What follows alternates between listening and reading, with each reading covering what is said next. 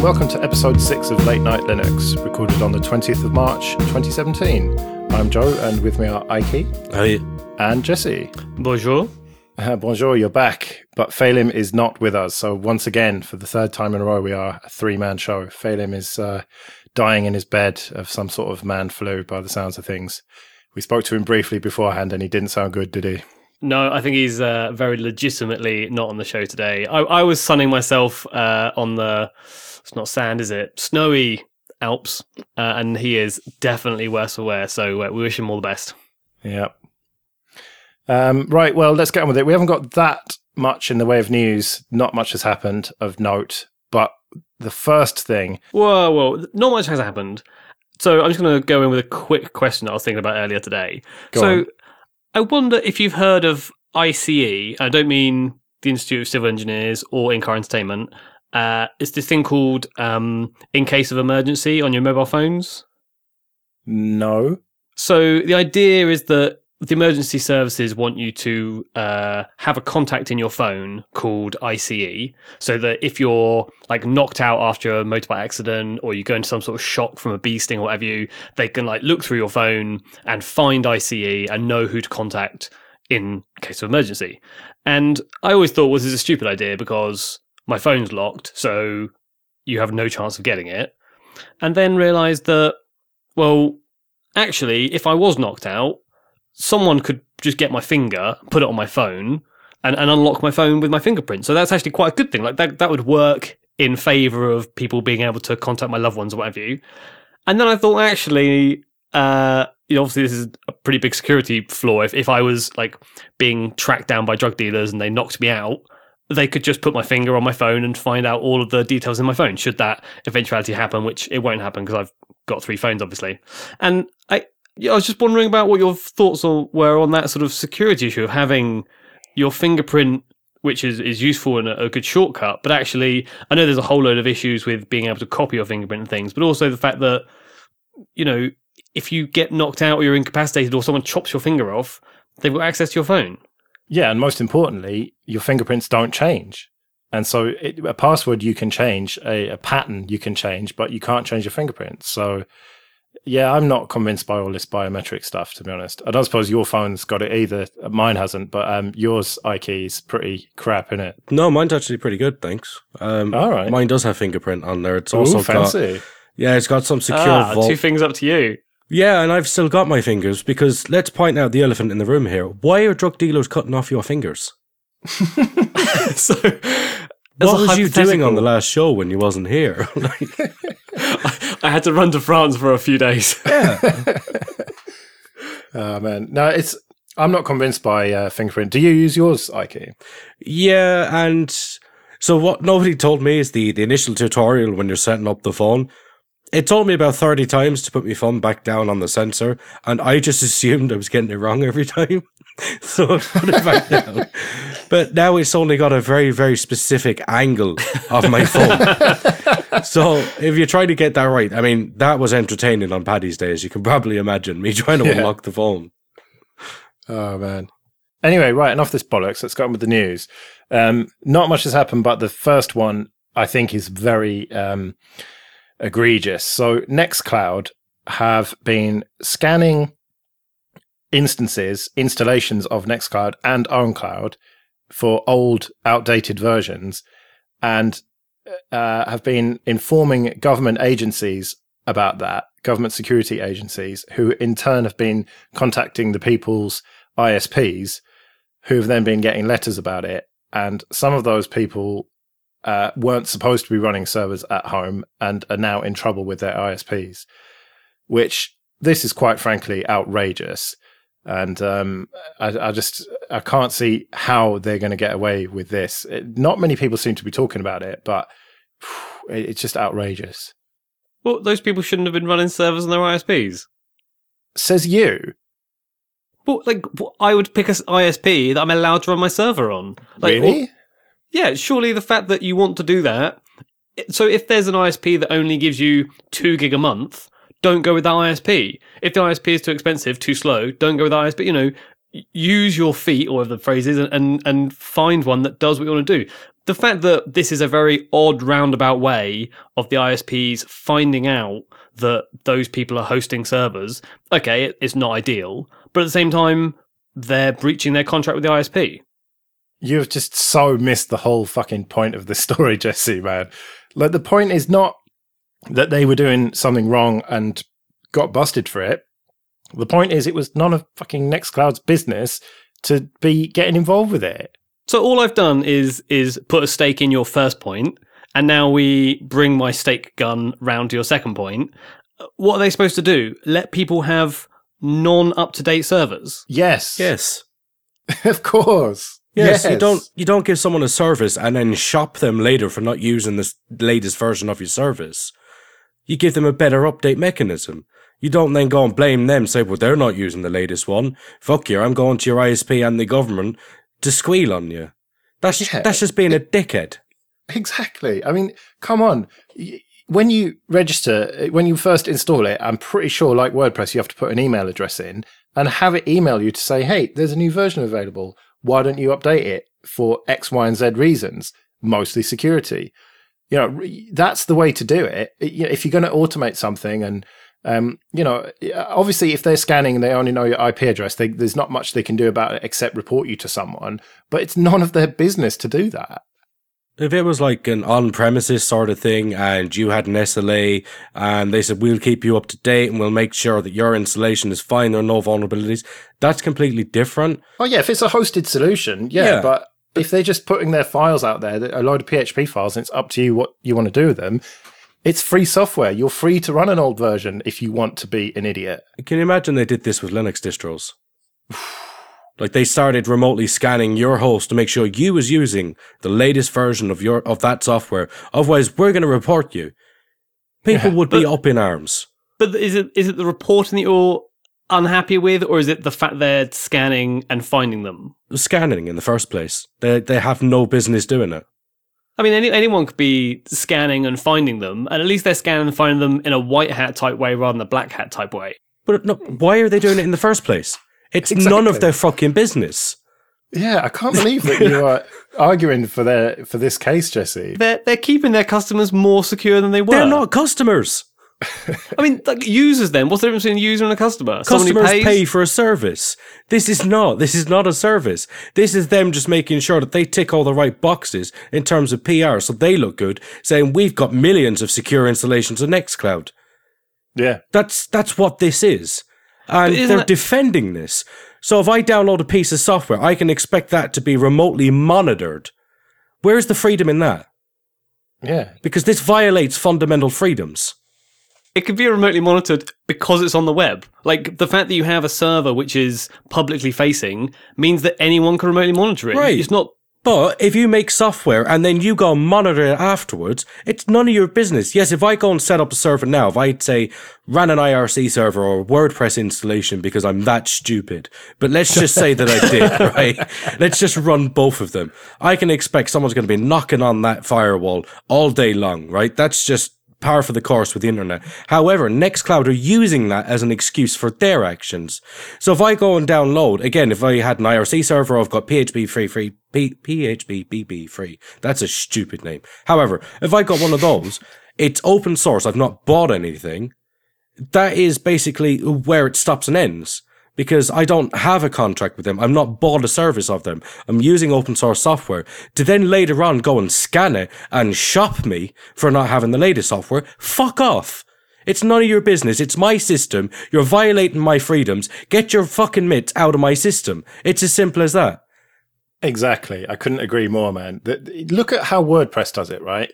I know you've been pretty down on WordPress, but whatever. If you have a WordPress installation, I think it's on by default. You can probably stop it, but it will do automatic updates for you, right? Which is good. Or it will notify you when there's an update available by email. As I said, you put an email in at the beginning of the process of installation, and then it emails you to say, hey, it would be a good idea to update. And if you log into your control panel and you've got a big red banner that says, hey, update now to stay secure, that I'm perfectly happy with. You know, if it's kind of... if it can scan itself, if it can call home or check update servers and see that it's out of date and warn you about that, that's absolutely fine, because that's in the code. It's going to do that. But if I wouldn't expect WordPress to scan the internet and find the IP address of my WordPress installation and then contact whoever the ISP is, be it a home ISP or be it in a data center somewhere. It's none of their business, as Ike said. And I can't believe that you are trying to defend them, Jesse. I can't believe that you must be just playing devil's advocate here.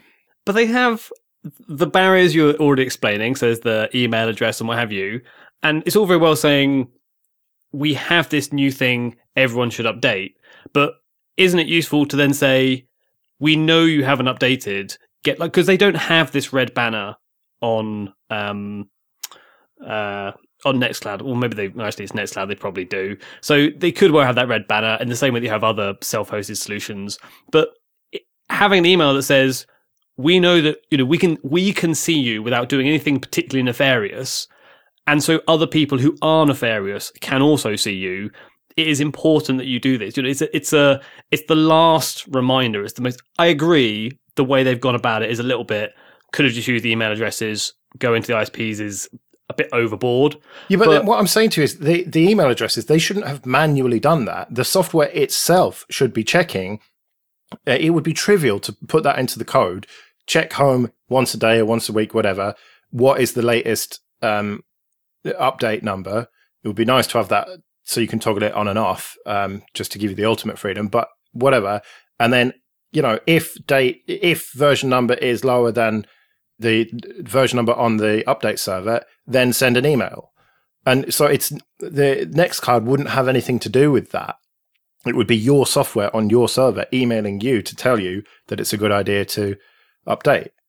And that is the only way that I can see is, it's not a perfect solution by any stretch of the imagination, because you're going to end up with people not applying those updates. And you're going to end up with several versions out of date installations of Nextcloud getting taken over and exploited. But that is not Nextcloud's problem. As long as they've got documentation clearly showing you why it's important to update, how you should update, and having the files available to do that in a timely fashion, then that is where their responsibility begins and ends. So you mentioned there the idea of your server being exploited. Let's say it does get taken over and it is added to a botnet or a group of computers that they can then throw out DDoSes and things like this. If Nextcloud and WordPress and whatever other servers and hosting methods there are, or also Microsoft, who searches for non-secure versions of XP and what have you, if they all scanned the internet and all found the vulnerable software, vulnerable servers, vulnerable computers, and Extreme, I know, turned them all off remotely, there'd be no DDoSes. But again, it's not their business to be going about stuff. But look at the bigger picture. You could save the internet. I mean, look at how the IoT took down Twitter. Is that the world you want to live in? Well, you're such an authoritarian, man. That's such authoritarian thinking. People need to have their hands held and be told what to do. And yeah, they probably should do. But at what cost? Freedom. Microsoft is a bad example. However you have Windows on your system, somebody has paid for it. Yeah. So you have a license, and that has its own connotations and its own requirements on the vendor for their responsibilities. Let's also not forget about how much value there is to malware. So without the malware, without the problems, without these zombie computers, there wouldn't be a security industry, and it's worth a lot of money, right? So I'm not saying one way or the other, but it definitely pays a lot of people for those vulnerabilities to exist. That's just a fact of the world. Now, Microsoft is a paid-for thing. If you go to WordPress and you use one of their hosted solutions, you're paying them. You have a contract and agreement with them. Likewise for OwnCloud or Nextcloud, you can pay those, and they'll set it up for you. But if you're going to host it on your own machine, that's like someone walking into your house and telling you, by the way, that door's not secure. Why'd you come into my fucking house for? Yeah, or saying that your telly is a electrical risk, it's an electric shock hazard. Well, that if I have got a telly that is, got bare cables coming out of it, and I kill myself from it, it's my fucking problem, not yours. Natural selection. Yeah, but what happens when that telly bursts into flames and your block of flats goes down, taking down all 20 other people? Well, it's easy. We'll get the drug dealer who cut your finger off, and he'll help us. So, I mean, I see what you're saying, but with the analogy of Microsoft and the fact that you've paid for it, so just taking that point of having paid for it, and obviously you therefore expect that to work, I can go and buy a car, and if that doesn't pass its MOT, I can't drive it on the road. So there is a way in which you can buy something. There is another layer of law and rule that says this has to be working properly. This can't just go on the road in an unfit state which causes danger to other people. This has to be a safe car. And in the same way that you have bought a Microsoft product or you've bought a server product, if that is unsafe on the internet, there should be another law over the top that says you can't go on the internet with that, and we're taking it off. Okay, but now to go back to your MOT example, who is enforcing that? Is it Ford? Is it Vauxhall? Is it? It's not going to be Rover, is it? Come on. But get with the times. It's not those guys enforcing it. It's the government. It's the agencies. It's not up for some free ranger on the internet to say, well, we make this software and Jesus, we want to look good. I mean, what was their intention here? Because they didn't contact the people directly. They scanned it. They did it in a way that definitely raises eyebrows because they didn't tell anyone about it. And then people are only finding out because they're being contacted by their ISPs to say they've been contacted by somebody else. And now you can't go on the internet. You've been running a server. What is the intention there? Because if they was going to be upfront about it and say, look, if you're going to have a Netflix, If you're going to have an xCloud installation, then we want to make sure you're secure, and this is what we're going to be doing. Here's the code for the scans we're running, and we're doing this in an automated fashion, and you can see the results, blah, blah, blah, privacy policy, all that crap. They didn't do any of that. There was no transparency. If they'd said a couple of months ago, we're going to set up the service, this is what it entails, this is everything that it does, and you can go and look at it, then people can say, well, I'm not going to use this anymore, or I am. And I think the majority of people probably would have went, you know what? Yeah, fine. They've been transparent about it, but they haven't. It's been cloak and daggers. And now it's responding after the fact. And it doesn't look well for them because the only question that should be on anyone's mind is what is their intent here? Yeah. So I suppose back to this idea of the government being in charge. I mean, there is no one world government yet. So I suppose someone like ICANN or, some organization like that might be who should be scanning and informing people. But it just doesn't, to me, the not vendor, but the author of the software shouldn't be the one informing governments and ISPs, as far as I'm concerned. If you have, I take your point, Jesse, about the IoT situation where that DDoSed the DNS system and brought down a lot of the internet for a while. And that's not a good situation. But I don't think if you're going to be authoritarian about it, be properly authoritarian and have an organization, as I said, someone a bit like ICANN or something like that will control it. Will whose whole job it is to scan and inform and try and shut down or at least try and update these vulnerable devices and installations. I think that is the only solution as far as I'm concerned. But we've been talking about this for 15 minutes, so we'd better move on. Let's talk about Ubuntu, Ubuntu 12.04 ESM, which is Extended Security Maintenance. So Ubuntu 12.04 is 5 years old soon, and that means it's going to be out of support. But there are still a number of servers and maybe even desktops, if you think about Munich, for example, using Ubuntu 12.04.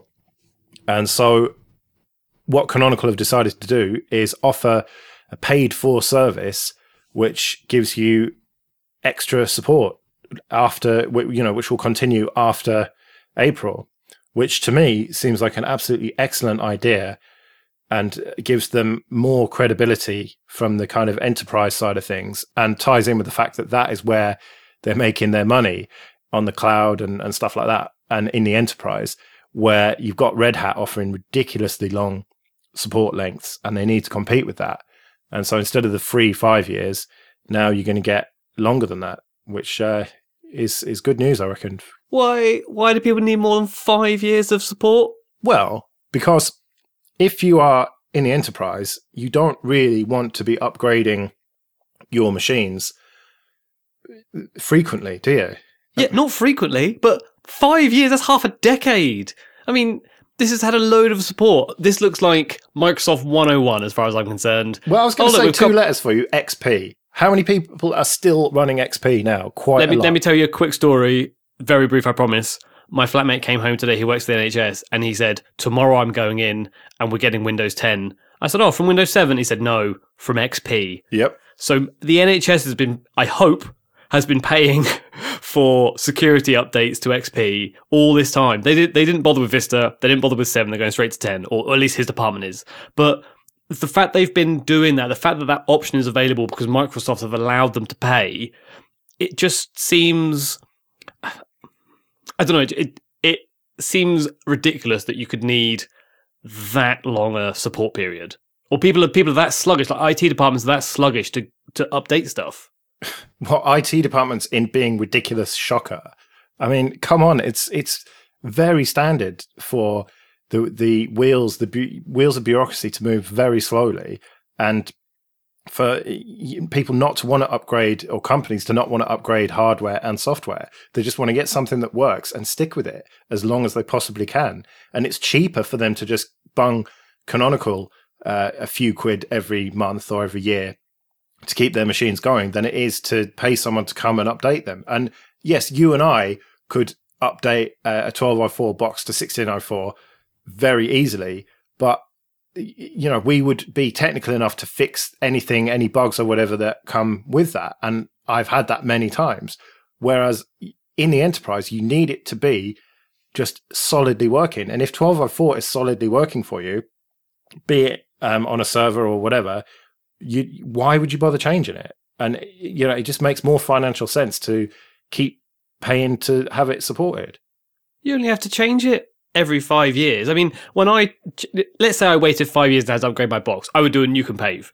And I would then have to have a struggling afternoon trying to look back through my notes of what I was doing and work out how, you know, let's say Nextcloud had been updated in the 5 years that I've been using it, or like the torrent server I was using in the 5 years, blah, blah, blah. Like I would reinstall them and be fine. But that would take me a long time.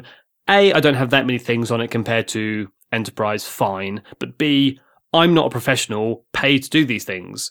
And it amazes me that they're like, no, put it off tomorrow, all the way through, when they have an IT department or a professional department who's supposed to be keeping things up to date. This is their job, to keep things working in an up-to-date fashion. Am I entirely naive? I must be entirely naive. My question, however, is, what is the support term on Ike's distro, which name escapes me? Solus. I'm sorry, what? It escapes you? It's been a month, Ike, I'm sorry. You bitch. Well, forever. it's rolling in it, so it's indefinite. Yeah, forever. The benefit of rolling versus the periodicals. Yeah, I mean, there's ups and downs to both approaches. I mean, you know, if you install 1204 now and then you install it in a month and update it, they're both the same thing. If you install Solus now and then Solus in a month and update them both, they both end up being the same thing, but it was not the original thing you got. So the reproducibility factor is basically gone. Mm. I mean, that's kind of the downside of it. And it's XP all over again. And I kind of side with both of them here, because on the one hand, you've got an IT department which is going to be holding things together with glue for another few years now. And then that's when you start getting into the legacy maintenance cycles. And you see this basically on the Dilbert comics, where instead of investing in the new system, which fixes all the problems and allows you to move forward, you're instead throwing resources at keeping this legacy system going for as long as you possibly can. So I can see the bad sides, but I can also see the good sides where should we go and throw a load of money at upgrading it now, or will we just swing Canonical a few quid there and they'll keep us sweet? So I can see the good and bad of both of them, really.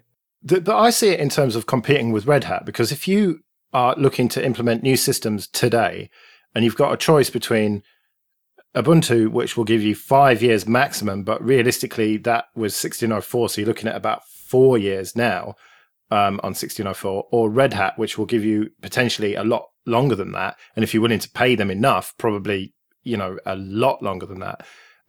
Whereas now, if Ubuntu is bringing in this extended support, extended security maintenance program, if it works out well for them with 1204, then the chances are they'll do it for 1404 and 1604. And that, as the person who is writing the checks for the IT department, is a very attractive proposition, isn't it? To know that you've got, even if you're planning to move off it and upgrade or whatever, just to know in the back of your mind that if you don't have the budget to upgrade, then it's not going to cost you too much to keep it on life support, potentially indefinitely. So I think that in terms of competition with Red Hat, which is something that we really need, because Red Hat, as much as their success is admirable, if we had a company that was a similar size to them competing with them, then that would definitely be good for the market, wouldn't it? And the only way we're going to get that is if people can offer products that are on a par with them. And Ubuntu and Canonical can't do that yet, but steps like this seem to be a way of, there's steps towards that. And it's kind of about return on investment, isn't it? And just looking at the plans and pricing here. So for the Ubuntu Advantage desktop, if you want it to be, because you have to be an Ubuntu Advantage customer for this. So it's saying here, price per desktop per year, minimum order 50 desktops, is $150 a year per desktop. That's kind of cheap. Yeah, that's what I thought as well. It's very competitive, isn't it? Yeah. And it's kind of hard to find a bad point with this, really, because as much as I'd like to say that I'd always want to run the latest stuff, if I did have like arbitrary figure 300, 400 machines out there, and I could just then go and pay Canonical and I could have the support with it as well, I'd be tempted. Yeah, exactly. If you know that they're going to keep getting these updates and everything, it must be very tempting if you've got offices full of these or server rooms full of these that are doing their job. Yeah, it's good that you can see. I'm not surprised that you can see it, Ike. I mean, obviously you are on one side of the fence with your rolling distro with the latest of everything, but you do appreciate that there is a time and a place for legacy systems. But we don't know how long this is going to last for, this extended security maintenance. I mean, is it indefinite? Are they going to have to do this for every single one? I mean, their team would therefore increase exponentially. At some point, they have to say, I'm sorry, you've had this install for 50 years now. You're going to have to upgrade it, mate. Well, it sounds like you need to register for the webinar, Jesse, if you want your questions answered on how long. And that, I think, will come up in this webinar, which is Wednesday, March 22nd at 4 p.m. UK time. So that is going to be effectively tomorrow when you're listening to this. And I'm sure that question is going to come up. How long are you going to offer this for? Yeah. It's the only other question on my lips. Apart from what's next on the news. Let me see. Death of Ubuntu Mate for PowerPC. Oh. Now, am I the only person who scratches my head and thinks who still runs or owns a PowerPC? Well, if you've got an old Mac, basically, is the bottom line. And it's this old story, isn't it, about revitalizing old hardware and whether or not it's worth it with the power efficiency and that kind of thing. And the bottom line is that Ubuntu 17.04 is not going to support PowerPC 32-bit. There are some kind of nightly builds at the moment, but they have now been dropped. So the architecture has totally been dropped. And Ubuntu Mate was the obvious choice to run a desktop on a PowerPC machine. Old Macs. I don't know what else was running PowerPC. You should know this, Ike, shouldn't you, eh? Probably. But, well, it's suffice to say old Macs anyway, which must be really old because the Intel Macs came in the sort of Core Core Duo. I think before the Core 2 Duos, possibly were the very first Intel ones. So you're going back well over 10 years, probably more than that. And I thought that these old PowerPC, the G4 MacBooks and the G5 desktops, I thought they performed reasonably well with Ubuntu Mate on them, because I often see screenshots. I see this on the Google Plus group. There's a lot of activity for it, but speaking to Wimpress about it, he said that it's just painfully slow, and he was just keen to see it die. And this was announced a long time ago, but why it's in the news is because there's a fork appearing, which we'll see how long that lasts. But it's going to be called Mate PowerPC Remix 2017. That's the one, yes. And there are some ISOs available, which is good. I really hope that it continues, because I hate to see distros die. We talked about the ARM version of Manjaro dying, which is never a good thing. But I suppose you have to question. It's like the death of 32-bit x86, isn't it? Which is slowly but surely happening, and you can just sort of see the timeline of supported hardware. You know, the supported hardware is just falling off, isn't it, as you go back in time, and if you get into 15-year-old machines being just not supported anymore. And how useful are they? Not really, is the bottom line. Yeah, I think this has got not many legs, and there doesn't seem to be a big enough user base. From my own point of view, I don't know anyone, or can't think of anyone I've ever met who's had a PowerPC. So, well, there are people who are using old Macs, but none of them are trying to run Linux on it. And so it seems like a very niche, and so I'm not surprised, a very small niche, and so I'm not surprised that it's sort of dwindling and going away. But if someone has an itch to scratch and they have a PowerPC or PowerPCs that they want to run Mate on, then more power to them if they want to. Yeah, very good pun. I had a clamshell G3 MacBook. The really they were orange and pink and stuff. The clamshell ones, anyway. I bought one of those just to try what Linux would be like on it, and it was horrendous. It was just worse than a Raspberry Pi 1, basically. So I just sold it. It was terrible. But that was a G3. I had thought that the G4 was significantly faster, but maybe I'm wrong. Anyway, that was the only 3 news stories worth talking about this couple of weeks. So a bit of admin then. If you want to get in contact with us, latenightlinux.com/contact, which has got all sorts of ways. The email address is show@latenightlinux.com, or there's Twitter and Facebook and Google Plus and stuff. And the Telegram group, latenightlinux.com/telegram. And I just want to talk about DigitalOcean briefly. We're not sponsored by them, but we do have an affiliate link. And how that works is if you go to latenightlinux.com/DigitalOcean, you will be forwarded to their site, and they will offer you $10 credit to check out the service for free. And then if you use that $10 credit and then pay, I think it's another $25, then we get $25. So you have to try it out, like it, and stick with it for us to get anything. But worst case scenario is you'll try it out for free and not like it. And DigitalOcean, as far as I'm concerned, is a great service. They have VPSs basically, so you can have a Linux box out in the cloud to do with whatever you want. You can install all sorts of different distros on there, and if you want to try out, for example, Nextcloud, if you're brave enough, if you don't want them scanning your home, then at least they can scan your DigitalOcean droplet instead. You could just do what Jesse does and host it all at home, and hope that you don't get a letter from your ISP. But yeah, check it out anyway. It's a great service. They've got data centers all over the world, so there's going to be somewhere fairly close to you. latenightlinux.com/DigitalOcean, and you can check it out for free. And a couple of events. Vostok Live 2017, which is the 24th of June at the Harrison. We talked about this last time. It's going to be us, minus Ike, because he's not coming, and the Ubuntu podcast, and Linux Voice, and then a kind of mashup show with Stuart Langridge and Dave Megaslippers.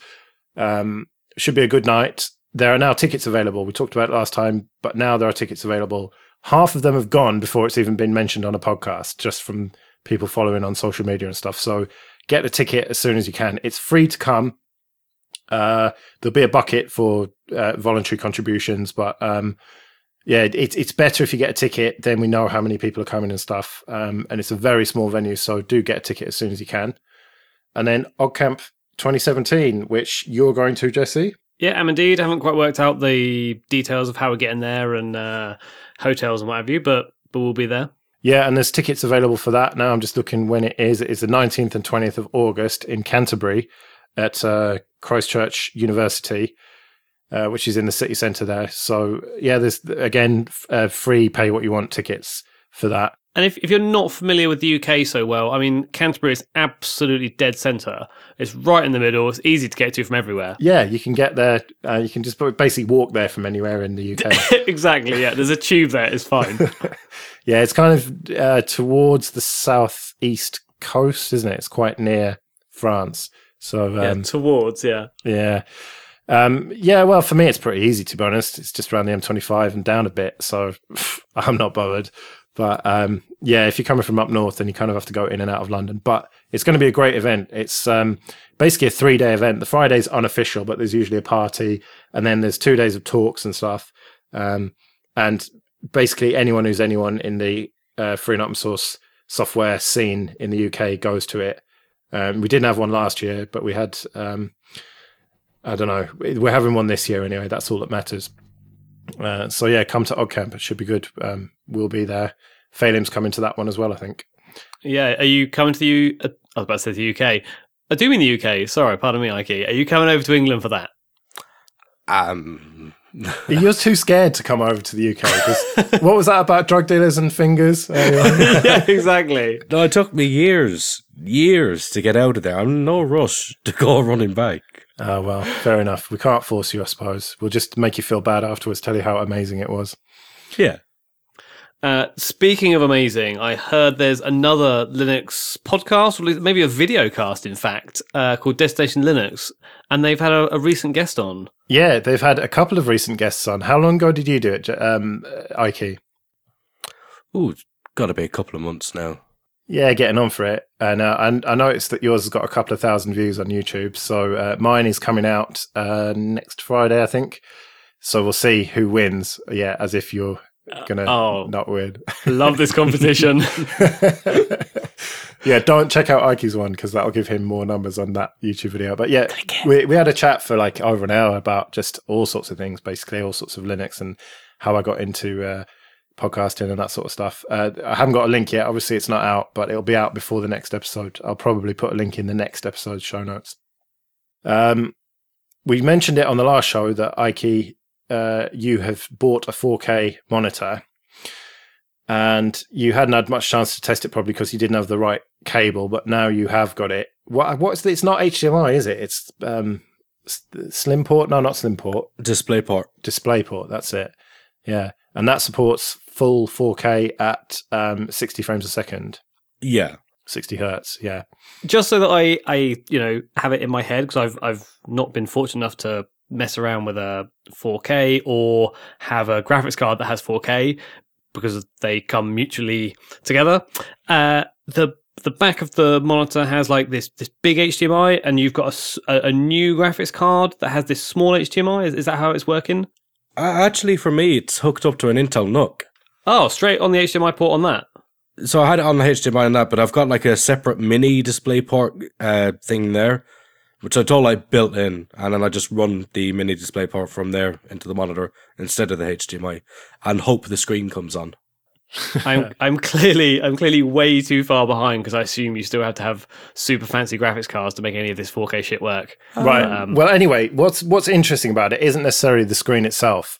It's what distros look like with this high DPI support, and what the desktop environments look like. Now, I was going to ask you to try XFCE, but that would be completely pointless because it's GTK2 and it just would be tiny. You'd need a magnifying glass to use it. Yeah.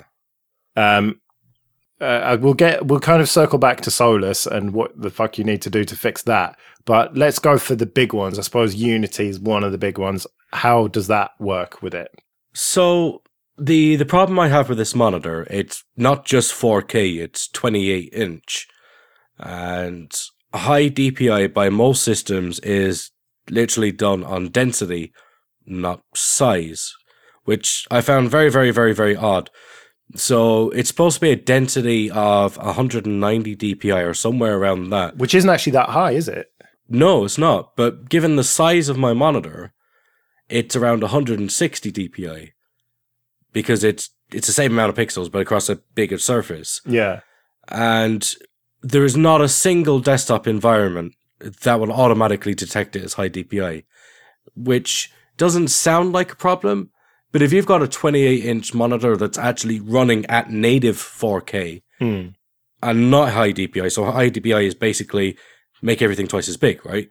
Yeah. So it takes up the same physical amount of space as it would on 1080, but it's got more detail, more definition, yada, yada, yada. Yeah. There has been no desktop that can automatically detect that because they make the naive assumption that if it's less than 190 DPI, then it doesn't qualify for high DPI. But 4K natively is unusable for a desktop because, again, you need a magnifying glass to actually get anything done. And I think you saw some of my screenshots. I was like, seriously? How can anybody use this? This is absurd. You had something running in a VM, didn't you, that was just ridiculously small? Yeah, you couldn't see it. Like, it's still the same amount. It gets confusing because you're running at 4K, but things are bigger. So that it looks like 1080. Just with more detail. And then you actually see something that doesn't have high DPI support, like QEMU. And inside that machine, I think it was running at like a 1200 or something like that. But you just couldn't see it. It looked like a postage stamp on my screen. Yeah. Unity itself, so Unity 7, that would be on Ubuntu 16.10. Again, no automatic detection. But, kudos here, when I went into the control center, because they have a forked version of Gnome Control Center, I went into displays where you would kind of expect this stuff to be, and I haven't used Unity in a long time, so I was just going on new user guessing. There it is. There's a little thing where you can drag across to change the scale, and everything dynamically updates, and then you can apply or cancel it. And it was as simple as that. So I put everything up to 2, and everything was immediately usable, and worked really well. There were a couple of dodgy-ish icons. But for the most part, I mean, like, the HUD itself looked absolutely fine. The icons scaled. The side panel and everything, dock or dash or whichever you're calling it, everything just automatically scaled to the right size. And I was really, really, really impressed, I've got to admit. All right. And what about web browsing, though? Presumably it was Control and Plus all the way to make it actually viewable. No, Firefox was pre-installed and it just went along with the high DPI settings. Oh, great. It just worked. Did you find any applications that were a bit sketch? Loads. Right. So even as an example of an application I'm using now, which would be the same anywhere, Audacity. Yeah. It's absurdly small, or things like HexChat, all those kind of applications. So if the toolkit doesn't have the support for it, you're kind of screwed. Yeah. So these all run on GTK2, do they? Yeah, I mean, GTK2 apps, you're completely screwed. GTK3 apps, they have built-in high DPI support, but if they do any custom stuff, then there are rooms for errors. One of the ones that actually surprised me most was Telegram. It's got built-in high DPI support, and it's even got a menu option to manually adjust the scaling factor. I was pleasantly surprised with that. You've probably fallen in love with Telegram, haven't you? Yeah. You're going to marry it. So I always hear that GNOME has good 4K high DPI support. Uh-huh. How was that? How's my desktop of choice? So, I did the logical thing, and it was like sudo apt install Ubuntu GNOME desktop, got the whole meta package installed, which immediately trashed Unity, which I was quite sad about. This is when I started hitting actual Ubuntu problems. Like, the installation failed. I had to do a sudo apt upgrade again afterwards because dpackage had failed to configure some bits. It was a complete mess. Then Unity itself became broken. So rebooted. I kept LightDM. You don't get high DPI on the login, but you do on the lock screen, which I think is Unity specific. They have their own lock screen. So in I go. I'd had to reset the settings again just to see how it would detect. it didn't detect. I was like, okay. You go into the control center, there's no options for scaling. You'd go into the display thing, because that's kind of what you'd expect if you had your Windows head on. You go into the display because my fonts and stuff are all too small. Yeah. It's not there. You have to use the GNOME tweak tool, which isn't part of the control center. Then you have to change it in 2 places for it actually to fully work. So you have to set the window scaling factor, and it's under the fonts as well, the high DPI scaling factor. So that's 2 different places I've had to do it now. And even then, the top bar didn't dynamically update. I had fuzzy icons. I had to completely log out, log back in. The title bars were still a bit funny. So I had to do a full reset of the settings, go up, and it eventually sort of worked. It was a lot of messing about. So on the usability front, it completely flopped. Completely and utterly flopped. All right. So once you'd configured it and stuff, it still wasn't quite right then? It still wasn't as good as Unity? No, and I was really, really surprised about that, because you kind of expect, like, the trailblazer there to be GNOME, right? Yeah. But it wasn't. It was... If you hadn't known that you had to use Tweak Tool to go through and find this stuff, you were completely screwed. All right. Well, sorry. I was listening to you, and I was following it on my Tweak Tool, and I've started clicking Windows scaling on high DPI without having a high DPI monitor. It's getting dangerous, so I'm just going to close that while we record. Yeah, be sensible. Do that afterwards, I think. Okay. What about Plasma 5 then? How does that fare? You can really dig into this while Phelim isn't here. Don't worry. About it. Yeah, he's not here now, so I can just tear the head off it. So at this time, I decided to adopt whatever defaults it gave me. So it was a sudo apt install, and I went for Kubuntu desktop. I didn't have time to download Neon, which would have a newer version of Plasma, which I should do at some point. But I was going with the general defaults of Ubuntu being, the popular choice, if you like. Installed it, went with SDDM, and let's just say that definitely doesn't support high DPI. Because I had this slim line across the middle of the screen, and you forget, again, it's a 28-inch monitor, but when it's all high DPI and all set up nicely, you forget all this stuff until high DPI is not working. Yeah. And it's just like this slim bar across the middle, but I literally had to physically get close to the screen to understand what I was typing in. Logged in, the Plasma desktop was much the same, didn't support out of the box. And at that point, I was like, okay, no desktop is going to support my particular monitor because the DPI isn't high enough. And I think they should change that calculation, but I'll get onto that afterwards. So I went into system settings in the menu. Then I immediately became lost because it's a kitchen sink. Yeah. Everything's got an option in it. Then there was like 3 different things which looked like they had something to do with my display. I finally found the right one. And I think it was under advanced or something stupid. But go into it and it's like within the hardware section. And I'm looking at it, it's like there's an advanced drop down underneath it. And then I saw this button, which was very unobvious. And it just said scaling. Again, if you're a new user, it's not going to make any sense to you. Because you're going to think it's going to be to do something like scaling a projector or something. Which is what I immediately thought. But that brings up another dialog box, where you can adjust the scaling factor with a UI that was kind of similar to how Unity had done it. It was just stupidly hard to find it in the first place. Adjusted the scaling factor, no difference. I was told I had to restart the desktop session, which is a bit meh, because with Unity, it dynamically updated the whole desktop. And, I'd already had the good stuff at that point, so I was disappointed. Yeah. Logged out, logged back in, was quite surprised to find out that the panel itself was exactly the same size as before. The menu was now scaled, but it was too large. Even though it was scaling supposedly for high DPI, it was far too large. It kind of felt like I'd gone back to 1024 by 768. Yeah. And everything was just like too large. On top of that, I went through a few of the applications. I thought, okay, what's the application support like? Mostly okay with the KDE and Plasma applications, except all of the icons are too small. None of the icons scale. So you'll have these menu entries, like the right click on the desktop. All of the icons will be absurdly tiny, whereas the fonts will be the right size.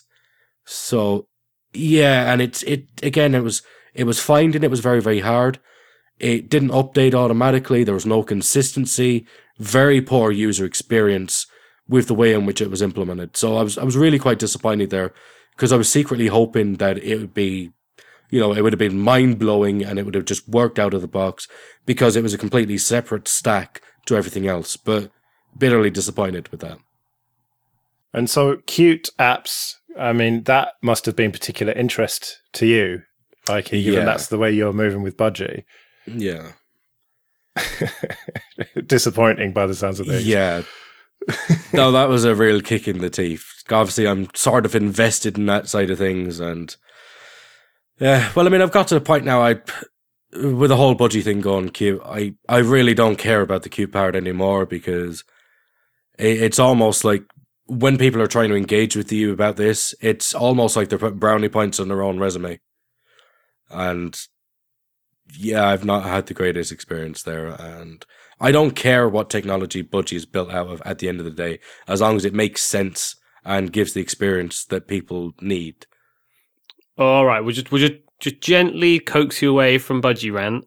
And do you think it would have been any different had you used fresh installs of something like Ubuntu GNOME rather than trying to install GNOME on top of Ubuntu? Or, for example, KDE Neon or something like this, where they've really put all their focus into that one desktop environment, or Fedora with GNOME on top. Do you think anything would have been different, or no? Wouldn't have been any different, and that's where it goes back to me being a developer as well. I understand the technical limitations of the toolkits and the way that these things are implemented. So the GTK free and all the bits of the stack around that, at the moment, they have the best high DPI support, hands down. They have the best high DPI support. In terms of QML applications, they're actually really, really good, but Qt widgets suck when it comes to high DPI. They just suck. So if I'd had a newer version of the stack, then yes, it would have potentially have been better in terms of KDE and Plasma. But at the end of the day, new users are not going to be downloading, KDE Neon. I'm sorry, but they're going to be going for the main Ubuntu and Ubuntu derivatives. And that's the user experience they would have had. Now, for GNOME itself, 3.24 is going to be out, I think, on the 22nd, which does have better high DPI support. But all of them are working out high DPI in exactly the same way. So if my monitor was half the size, or even less than half the size, I could have a 24-inch monitor, and it would have been detected as high DPI. It's the way that it's being worked out it's completely ass backwards. It's going by the actual physical size of your screen, even though for years we've known the EDIT data from monitors on Linux is almost always trash.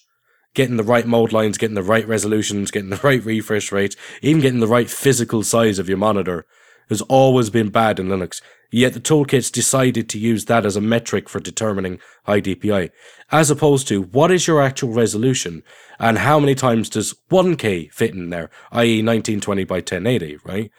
And if it's not a clean division, then it cannot possibly be a high DPI contender, right? Whereas 1080 resolution fits into 4K, funnily enough, 4 times, and there is no remainder. So that would be a scale factor of 2.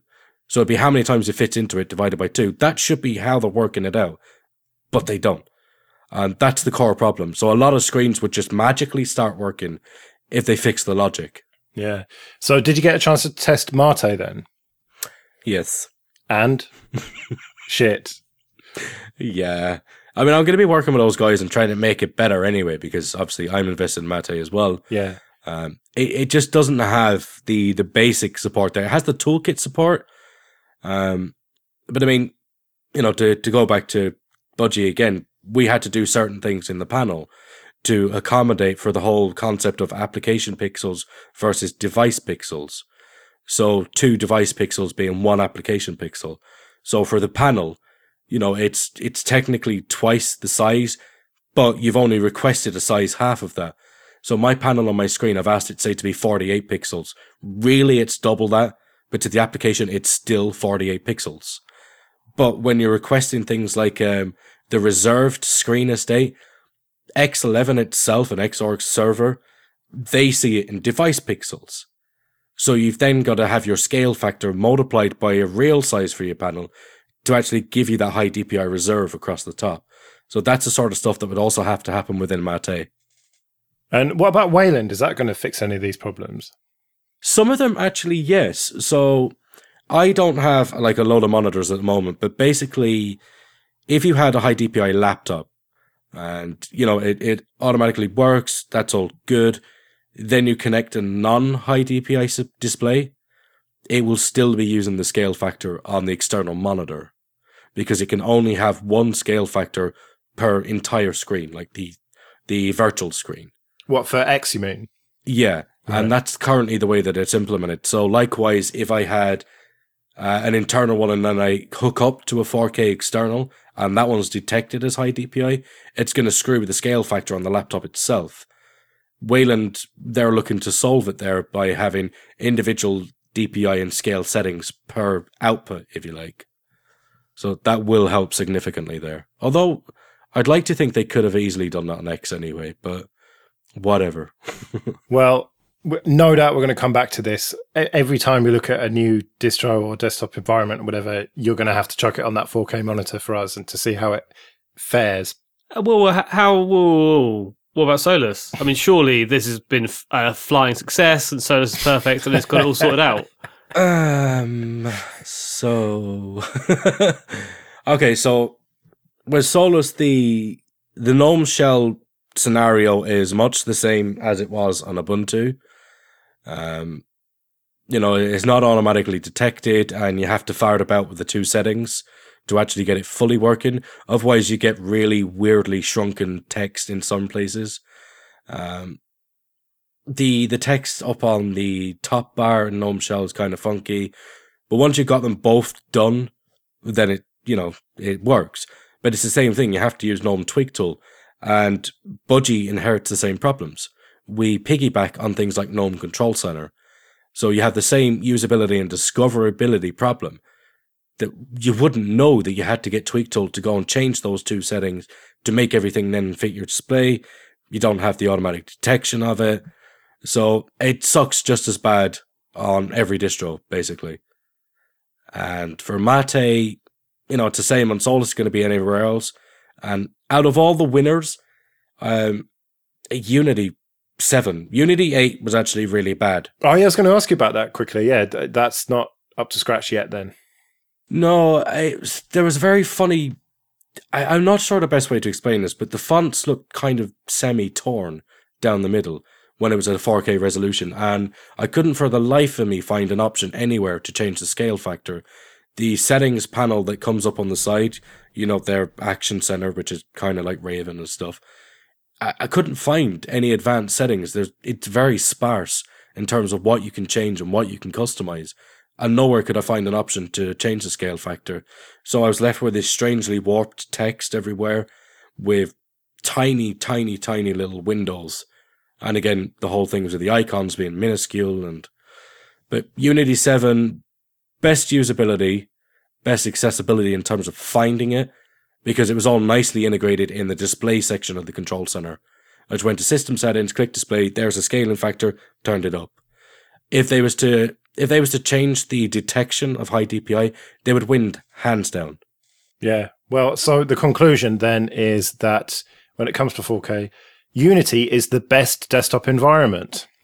Yeah, I didn't expect myself to be saying that, but... Cut the first bit off. Unity is the best desktop environment, according to Red Knight Linux. Yeah. It's all about how you get your quotes. Yeah. But then is 4K worth it? No, well, given that you're going to go back to 1080p, no, is the conclusion. No, because, I've tested it on the Broadwell NUC and the Skylake NUC. Admittedly, the Skylake does a lot better. But if I've got, because Google Chrome does actually have support for high DPI in, which is really, really nice. So it looks nice at the moment. But if I'm watching a 4K video, it's doing some kind of weird scaling. And then I can only put it at full screen to play it, otherwise it's unusable on the Broadwell system. If I'm looking at screenshots, I'm acutely aware that the screenshot is being shown at twice the size it's supposed to be. You can see the visual artifacts. My CPU usage is much higher throughout. And my older screen, which was the Samsung, which is 27-inch curved one, as an IPS panel, It was €200 cheaper than this thing. And the screen itself was of a far higher quality and much easier to drive from any system. So I think if anyone wants to go out and get a monitor today and you really care about the size of the screen, get a widescreen 1440p. If you're really going to go that road. And then make sure it's an IPS panel as well. Because 4K right now, it's a bit of a gimmick. Wait a year or so until all the software support is there, because even Windows has problems. Wait for the software support to be there. Wait until other computers can easily handle 4K, because it's still a bit of a push, and mine's like an i7 NUC. Yeah. If it's a bit of a push on there, it's going to tax older systems. So you've got higher CPU usage, higher battery usage. So if you really care about a really big monitor, go for the widescreen 1440s. If you're a normal human being, just get a 1080p monitor. Yeah. And just get a really good screen, because now you've got the 1440s and the 4Ks. It's kind of like when smart tellies come out. Normal tellies got really, really cheap, and you got great tellies really cheap. So just go get a really good 1080 for now. Yeah. Yeah. Well, some consumer advice coming out of the show. I know we've been talking about this for a while, but I do have one more question. Did we have this problem when we went from 640? Wait, 680? 640 by 480, then 800 Thank you. by 600. They're the numbers. Yeah. When we went from 640 to 1024, we went from 1024 to 1080. I don't remember these problems, yet all it is a higher resolution. Why is this such a massive ball ache? Whereas previously, sometimes the cables changed a bit. I could still plug one of those blue DIN cables into my PC and plug it into my monitor and get good resolutions. So why is this such a massive problem? Well, speaking of the cables, DisplayPort is actually the thing I hate most about 4K. And to give an example, just before the show, I just turned off Ubuntu because I'd managed to break it already. But when I'm booting it up, for whatever reason, it doesn't always find the DisplayPort straight away. So it won't always get something coming up on the screen. And when I'm shutting down, it's the same sort of thing with Plymouth. So then you can see Linux is changing it through the display modes to get DisplayPort working. Doesn't always wake it up. Sometimes you have to mash buttons just to get it working. It's really a pain. But with HDMI, it just works. The BIOS knows what to do. Linux knows what to do. Hell, even Grub knows what to do. With DisplayPort, it's like everything's broken again, and it might work, and things might come out. And then you have audio problems, then you have sleep problems. So if there's even problems with the cable, why are we even bothering with the desktop side of it? And I don't recall these kind of problems when we started going HDMI. I really don't recall this level of problems. So time gets away from us. We'd better wrap this up then. We'll be back in a couple of weeks when hopefully we'll be a 4-man team again. But I don't know, Jesse, you'll probably be on holiday somewhere, and Phelan will probably still be ill. And fuck knows what you'll be doing, Ike. I'll probably just be here rambling on my own for an hour. I look forward to hearing it, Joe. Yeah. Right, so yeah, I've been Joe. I'm still Ike. I've been Jesse. Au revoir. See you later.